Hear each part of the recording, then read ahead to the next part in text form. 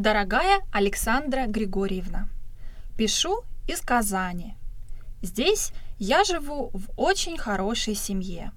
Хозяйку зовут Римма Юрьевна. Она очень приятная.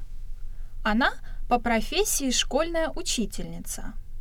Ее муж – большой бизнесмен. Его зовут Марат Азатович.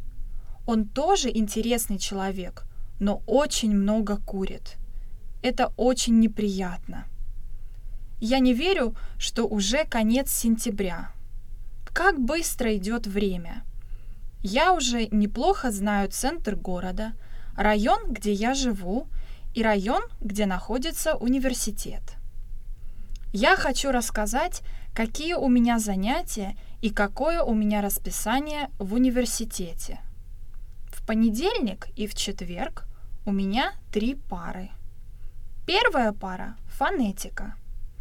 Это такой трудный предмет, и преподаватель Нина Филипповна очень строгая. Честно говоря, я не очень люблю ее уроки. Может быть, поэтому я иногда опаздываю. Вторая пара – грамматика. Ее преподает Анатолий Михайлович, который все время повторяет очень странную фразу «великий и могучий русский язык».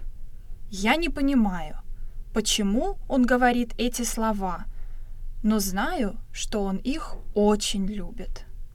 Днем мы обедаем, а потом у нас разговорная практика.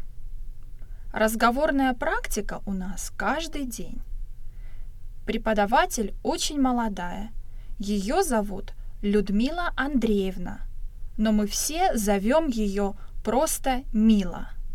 Она замечательная, такая милая, такая добрая. Мила очень красиво одевается и знает все интересные места в городе, хорошие кафе, танцклубы, музеи и даже недорогие магазины. Во вторник, в среду и в пятницу у нас только 2 пары. Во вторник утром у нас лекция. Преподаватель очень интересно рассказывает об истории и культуре Татарстана. Это такая интересная тема.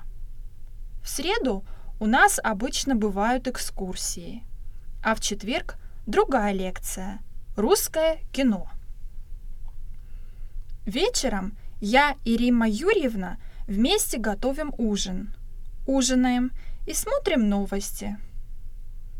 После ужина я делаю домашние задания, потом принимаю душ, чищу зубы и ложусь спать. Если домашнее задание большое, я обычно мало сплю. А в субботу и воскресенье я много сплю. Я встаю поздно и не завтракаю. Сначала убираю комнату, потом иду гулять.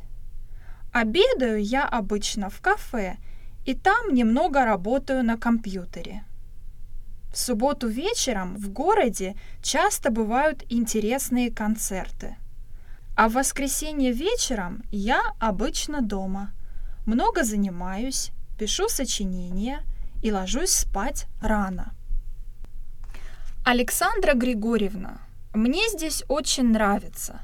Я очень рада, что в этом году я учусь в России. Пожалуй, пока все. Надеюсь, что у вас все хорошо, все в порядке. Пишите. Ваша Йтлин.